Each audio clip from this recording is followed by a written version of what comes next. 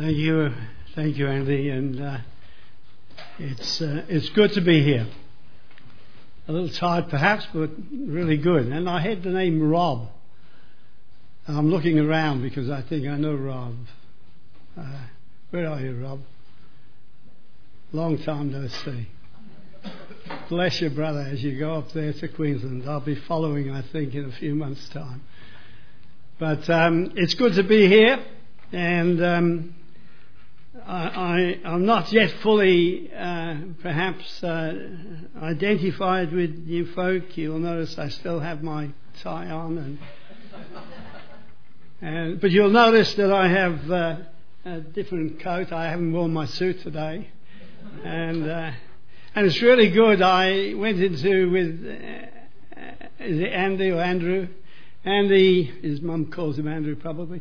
I went into to pray with Andy and the family, the clan here, and here was Rachel. Where's Rachel? Rachel was on her knees in front of her husband. Isn't that lovely?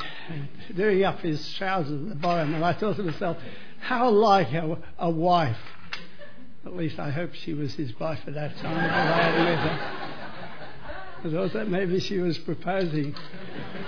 So it is really good. It's just like my wife would do to me. In fact, she was picking at something when I was sitting there, and probably somebody's hair. But it's really good to be here. I was really thrilled too for your participation, involvement at Belgrave Heights. It's always had a very special place in our hearts, although we haven't been able to go since we've been down here in Sydney. We belong to the Katoomba Convention Council, but here we haven't been able to get along. But I remember Belgrave for on many occasions. There were momentous occasions for me. The Lord blessed and touched our hearts spiritually and in other ways. In fact, that's where I actually asked my mother-in-law if I could marry her daughter, her eldest. And she said, yes. And she said it so quickly that I was wondering what I was getting into.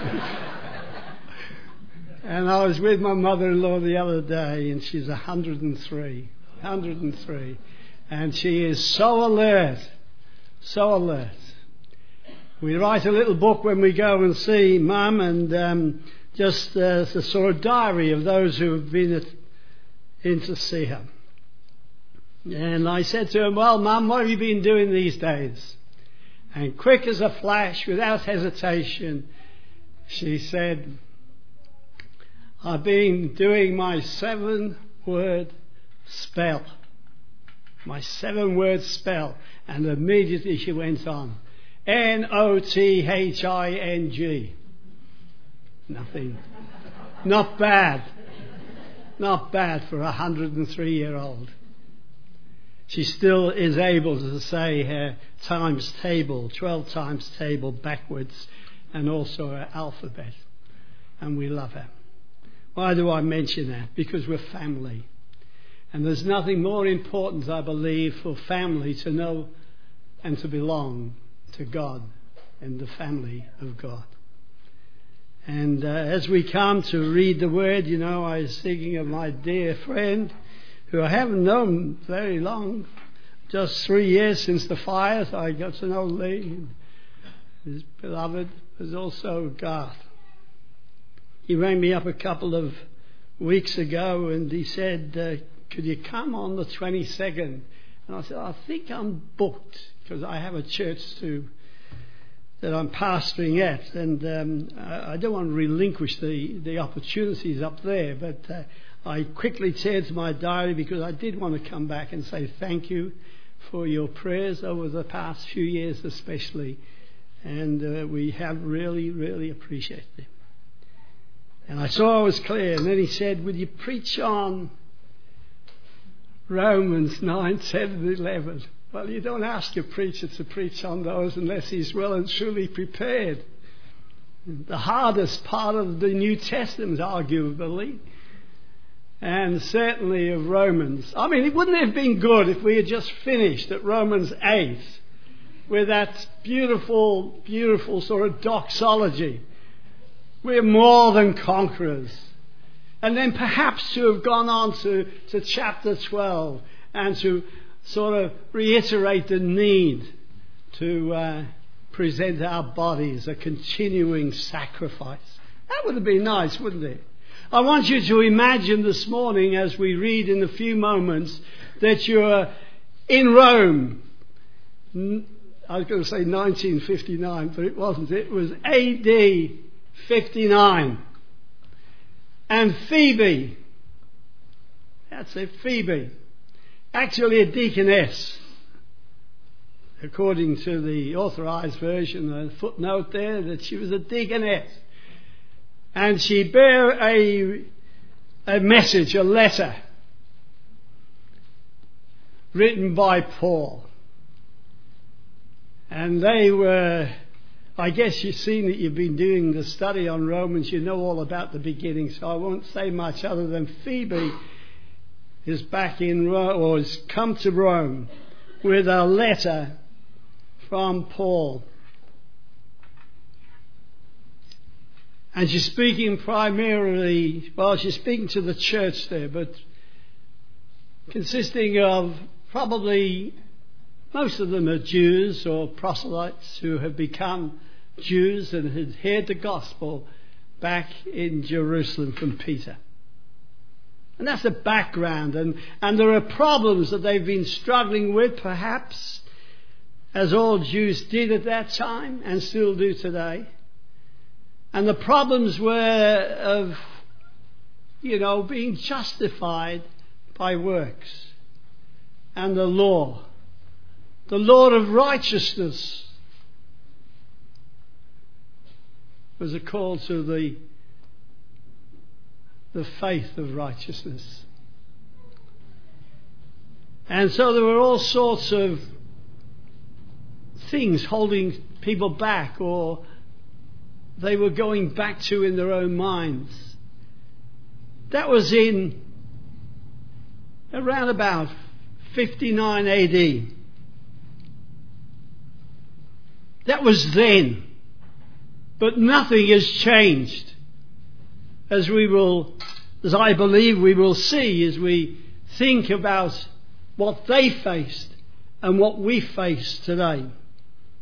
Let us just bow in a moment of prayer. Father, I pray that as your word is read, as your word is spoken, that you'll hide me behind Calvary love, that the Lord Jesus Christ alone will be lifted up, and that he will be glorified.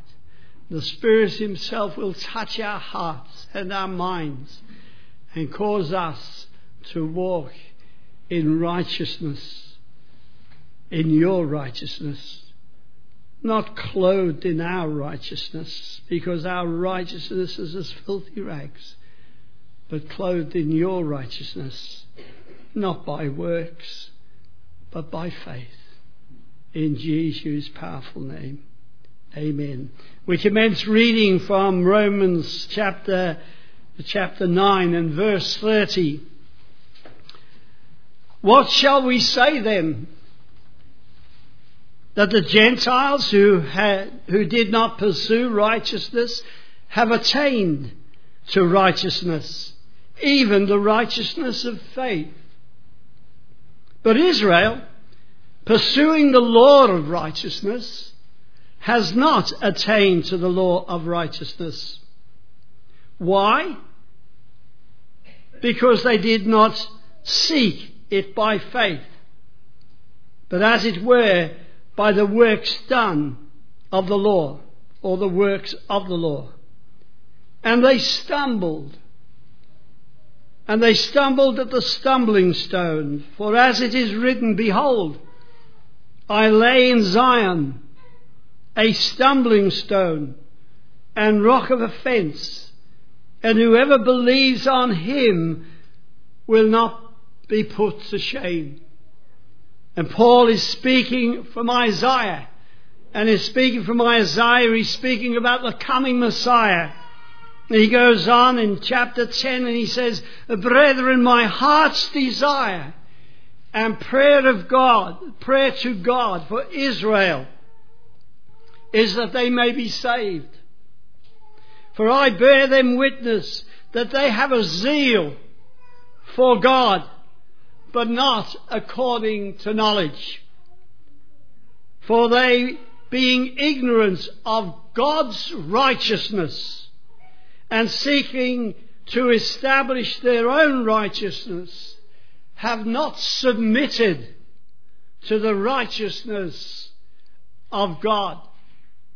For Christ is the end of the law for righteousness to everyone who believes. For Moses writes about the righteousness which is of the law, the man who does those things shall live by them. But the righteousness of faith speaks in this way: do not say in your heart, who will ascend into heaven, that is to bring Christ down from above, or who will descend into the abysses, that is to bring Christ up from the dead. But what does it say? The word is near you, in your mouth and in your heart. That is the word of faith which we preach. That if you confess with your mouth the Lord Jesus and believe in your heart that God has raised him from the dead, you will be saved. You will be saved.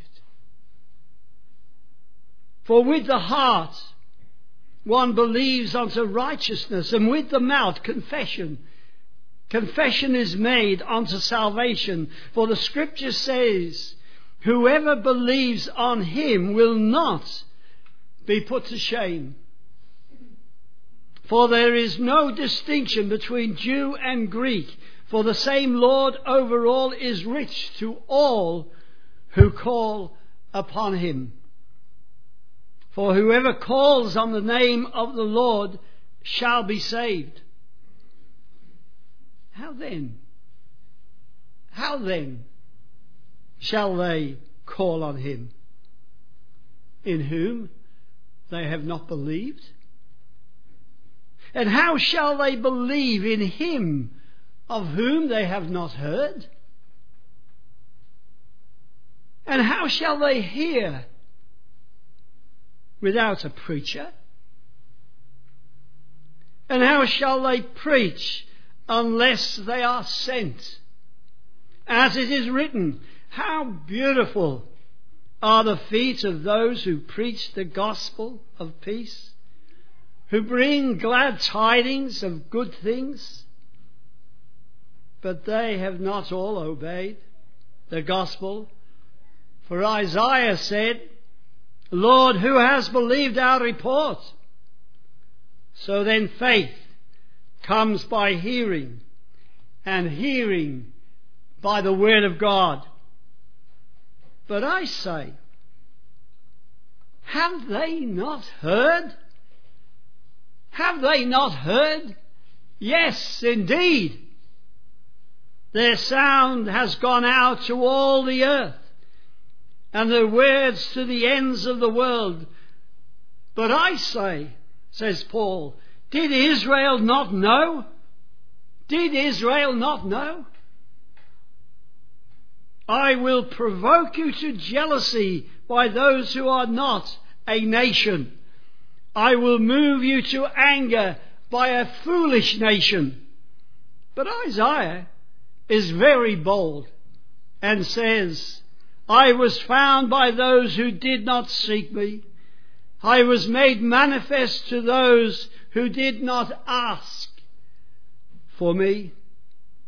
But to Israel, he says, all day long I have stretched out my hands to a disobedient and contrary people.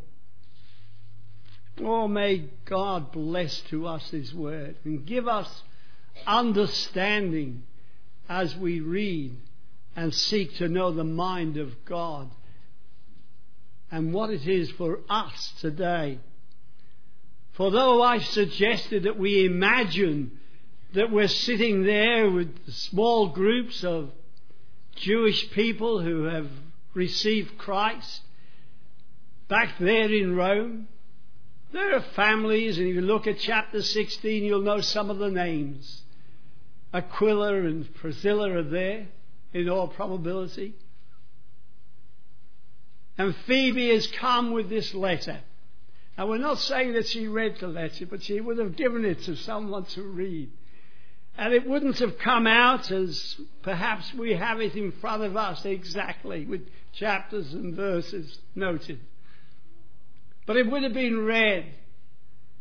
And Paul here, as he did so often in the synagogues where he actually preached, in those first journeys that he took, he would sit like a teacher, and he would ask the questions, just as we see he does here in chapter 9 and chapter 10. What shall we say then?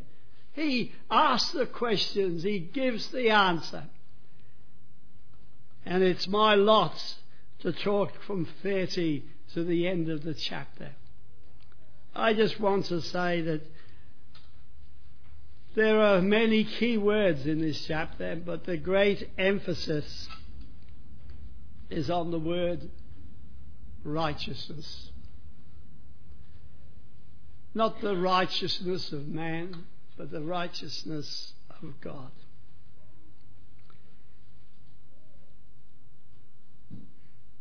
And the people that he's writing to, many are thinking that the righteousness that they have attained, although they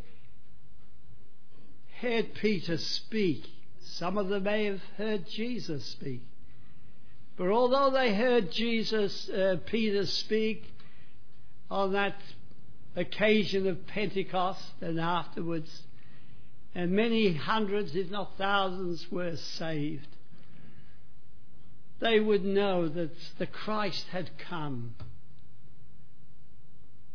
But they couldn't get their mind around the idea that they did not have to continue to keep the letter of the law. And that it wasn't the things that they did that was going to count for eternity. But it's all that he did on the cross and in his resurrection. We don't worship a crucified Christ, or a crucifix, I should say. We worship an empty cross, an empty tomb, and a risen Lord. And it's according to his righteousness, God's righteousness. Let me read from verse 30 again, because it is so important. Notice the times that Paul uses the word righteousness. In the next 10 or so verses, he uses the word the righteousness of faith, or the righteousness of God, at least 12 times. What shall we say then? That the Gentiles who did not look for righteousness have attained righteousness. Hey, this is not fair. This is unfair. That we have been searching for righteousness, we have been keeping the law of righteousness, but we haven't attained it. How come these Gentiles who don't know anything about the law, who know nothing about Scripture, have attained it? What's the difference between what we have done and what they have done? Well, they have believed by faith in what Christ has done. And they live now in the light of the Word, understanding that it's not the works that saved, but it's their faith. But Israel sort of says he pursued the Lord of righteousness, has not attained the Lord of righteousness. Why? Because they did not seek it by faith.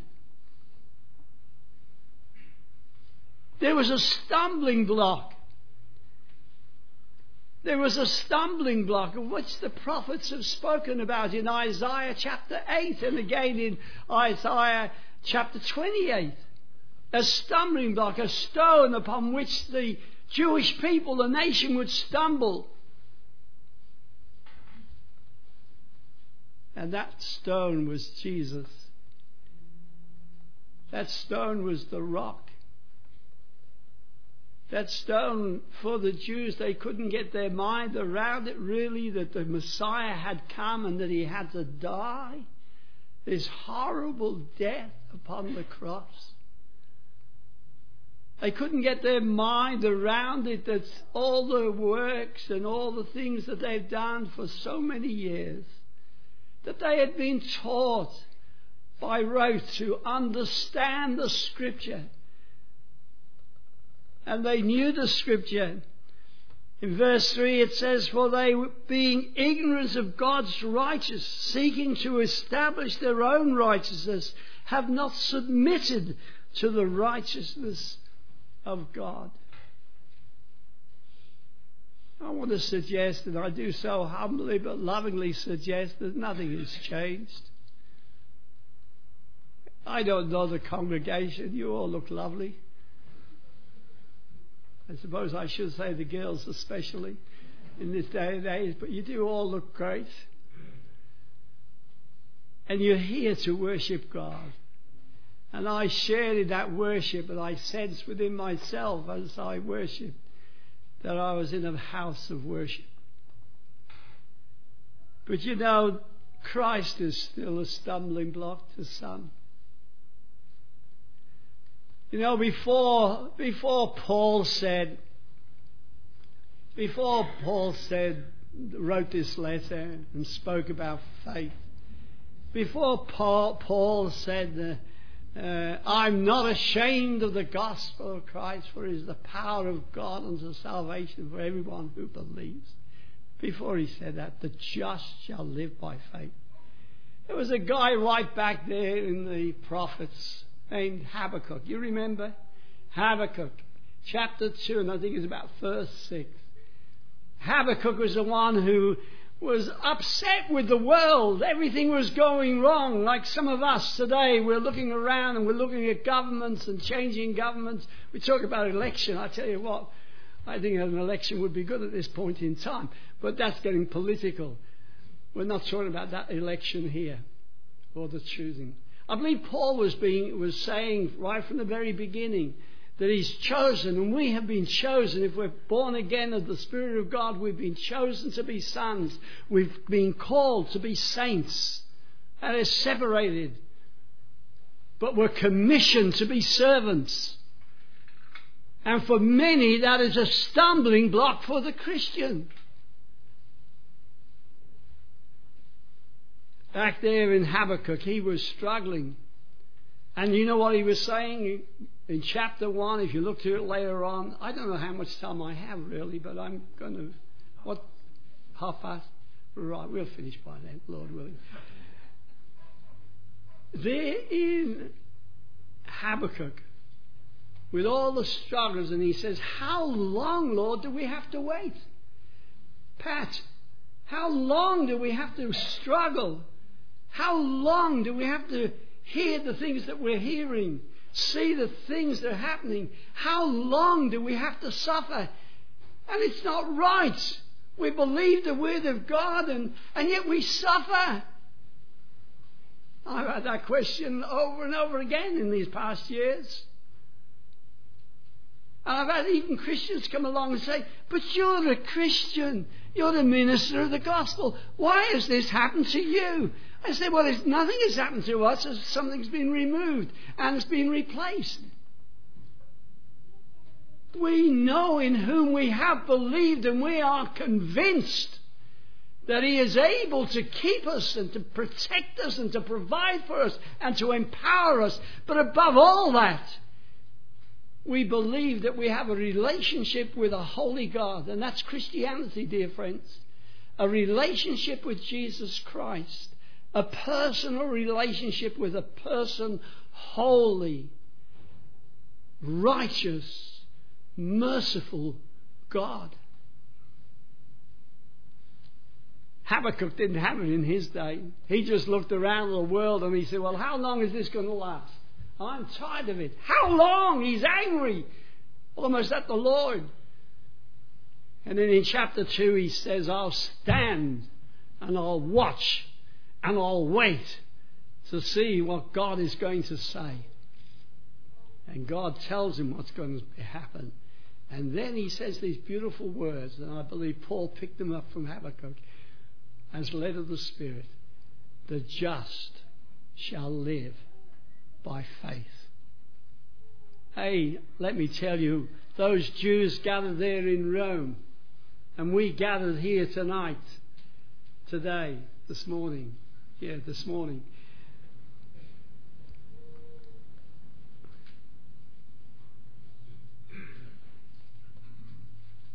We have one.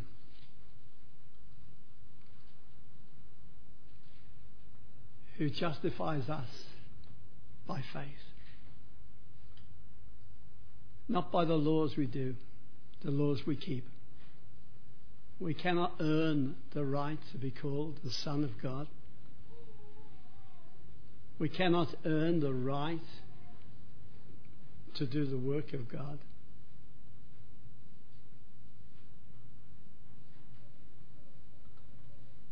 It's by faith. Faith in an unchanging God. And yet there are those who struggle. When I went to theological college or Bible college back in the many years ago and long since, I had men who taught me who struggled at the virgin birth, at the incarnation. People who struggled with the judgments of God. People who struggled, and it was Christ was to them a stumbling block. Christ was a good person who lived then. And yes, he may have died, but the blood was not important. They were ignorant of God's righteousness, just as some of us are today. We hurt. I used to be very pugnacious in my youth. We hurt when somebody punches us. We bleed when someone cuts us. We're sad and sorrowful when we hear of things that Pat mentioned this morning and the own struggles that we ourselves have. And it's so easy to stand with Habakkuk of old and say, how long do we have to put up with this? I want to tell you that the just shall live by faith. What does that mean? Well, it means that we believe the Word of God. You'll notice how much the Word of God is spoken in this passage and in these passages. You know, Paul always went back. The Lord Jesus, when he was quoting Scripture, when he walked and taught and ministered on earth. And in those last days when he walked with the disciples on the road to Emmaus, and he spoke to them and spoke to the disciples later on, and he spoke from the Word of God. He spoke about the Scriptures. He pointed back. Paul does the same thing here to the people that would be listening to what was being read back there in Rome. To the Jewish people, to the proselytes who knew the Scripture. And he was saying to them, look, it's here in the Scripture. You're not going to be justified by your works. You're going to be justified by faith in a faithful God, a righteous God, a holy God, a God who loves you so much that he gave his only Son. Therein is the Messiah, the one who suffered and died. He goes on in this passage, and you'll have to read it yourself because it is so very precious. But he speaks there about what we are to do. In verse 9 he says that if we confess with our mouth the Lord Jesus and believe in our heart that God has raised him from the dead, we will be saved. Believe. And that word means to trust. You know, I was believing that my team would win yesterday. And they did. But almost wishful thinking. It's not that sort of belief. I believe we're going to have a good trip home. I believe it's going to rain. It's a belief in the person of the Lord Jesus Christ himself. Because he is the one who came to give his life that we may live. He gave his life upon the cross for our sins. He rose from the grave so that he might live and give himself to us. Gave himself for us. Gives himself to us in the resurrection. And one day he's going to come again. But we still stumble. We stumble because we don't hear. And we don't understand. And we pick and choose what we want to believe about the Scripture, about the Word of God. But when he says, how then shall they call on him in whom they have not believed? And how shall they believe in him of whom they have not heard? And how shall they hear without a preacher? And how shall they preach unless they're sent? I want to say there's not one person here who knows the Lord Jesus Christ as Lord and Saviour does not qualify as being one who has been sent. Oh, being sent is going to the mission field. Being sent is becoming a preacher. Being sent is standing behind a pulpit. No. He said of his disciples, you are the salt of the earth and the light of the world. He says, for by grace are you saved through faith. It's not of yourselves, it's a gift of God, not of works, lest any man should boast. But he goes on to say, and sometimes we forget, that we are committed to good works. And the good works is being the salt of the earth, the light of the world in the community. And some are drawn out and are sent out. Like Chris said. Chris? What did he learn? Oh, we're all supposed to be doing the job, aren't we? We're all supposed to be part and parcel of the one team. We're all supposed to be out there witnessing. Some of us can't say the right thing. I'm always in that. I always have that problem. Always getting myself into trouble. Some of us who go out and say, well, we're not very sure, really. I hope I'm saved. I think I'm saved. Why do we say, I hope I'm saved, I think I'm saved? Is it because we stumble, just as the Jews did, at the Word of God and what Christ has done for us?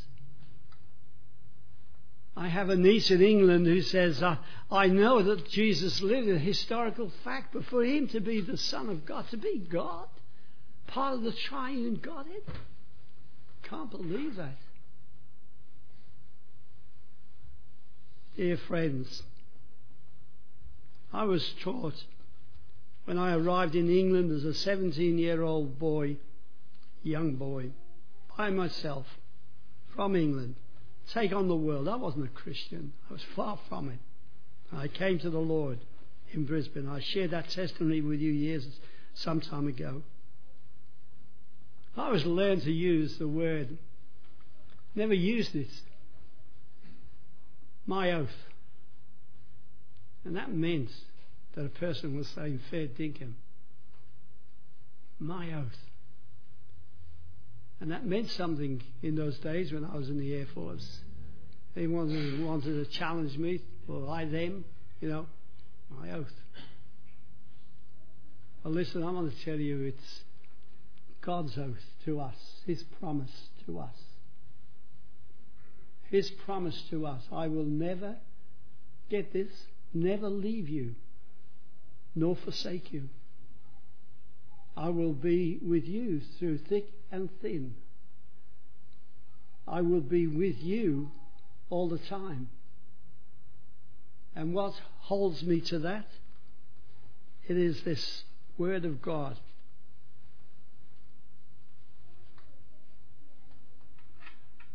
There are a couple of things I wanted to mention. I will, just one. So I might go 1 minute over time. In those last verses, I have found by those who did not seek me. I didn't seek Him. He sought me. And over the years, since the 28th of the 10th, 1953, I think honestly say that I feel sorry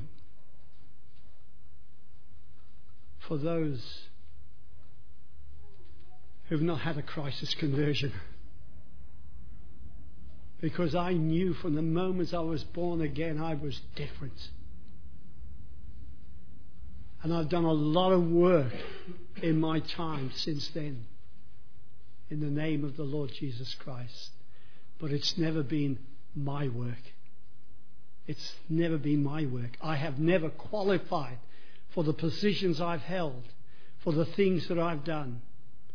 He has qualified me for them. And it's the same for each and every one of us. None of us can say we're not qualified if we love the Lord Jesus Christ and if He is our personal friend and Saviour. Let me just read in closing something that a friend of mine received this week from a friend of ours. It was a letter. And I think it says it all, really. It's about Elijah. You're going to face Elijah next week, I think.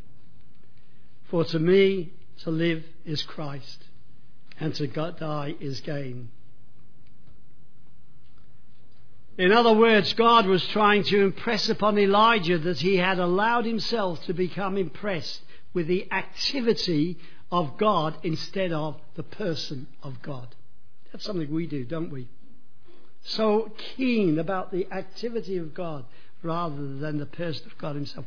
Elijah's opinion of himself had become too big because he was centered on the big things that God was doing through him instead of God, who is the biggest thing there is. So God reminded Elijah. We say that our souls pant for God. Closer to the truth is that our souls pant for the activity of God. Our souls lust for being used by God instead of longing to know God, who has graced us with His constant indwelling presence. The light finally came on. Now Elijah gets it. God loves me. He's willing to use me, but He doesn't need me. It's more important to God that I know who He is than the people know who I am. God is infinitely greater than the sum of His activity. And we must discover our satisfaction to be who He is and not merely what He does. Will I love Him if He doesn't love me? If He doesn't use me? Will I shrink into darkness of depression when life doesn't turn out as I have expected? Or will I draw near to the one who is my life? Jesus Christ. He reaches out through His people. He's still reaching out. And He's reaching out through those of us who love Him. Whether we can verbalize the word or whether we just live it. And may I suggest it is important for both to verbalize and to actualize, to be the salt and to be the light, and to let people know, both in the church and outside the church, that it's by faith we're saved. Not by being brought up in a Christian home. Not by going to church Sunday by Sunday. Not by reading the Bible. These things are all important and will bring us to that place of surrender. But it's a simple asking Jesus to come into your life, to forgive your sin, to cleanse you from all unrighteousness, and to clothe you with his righteousness.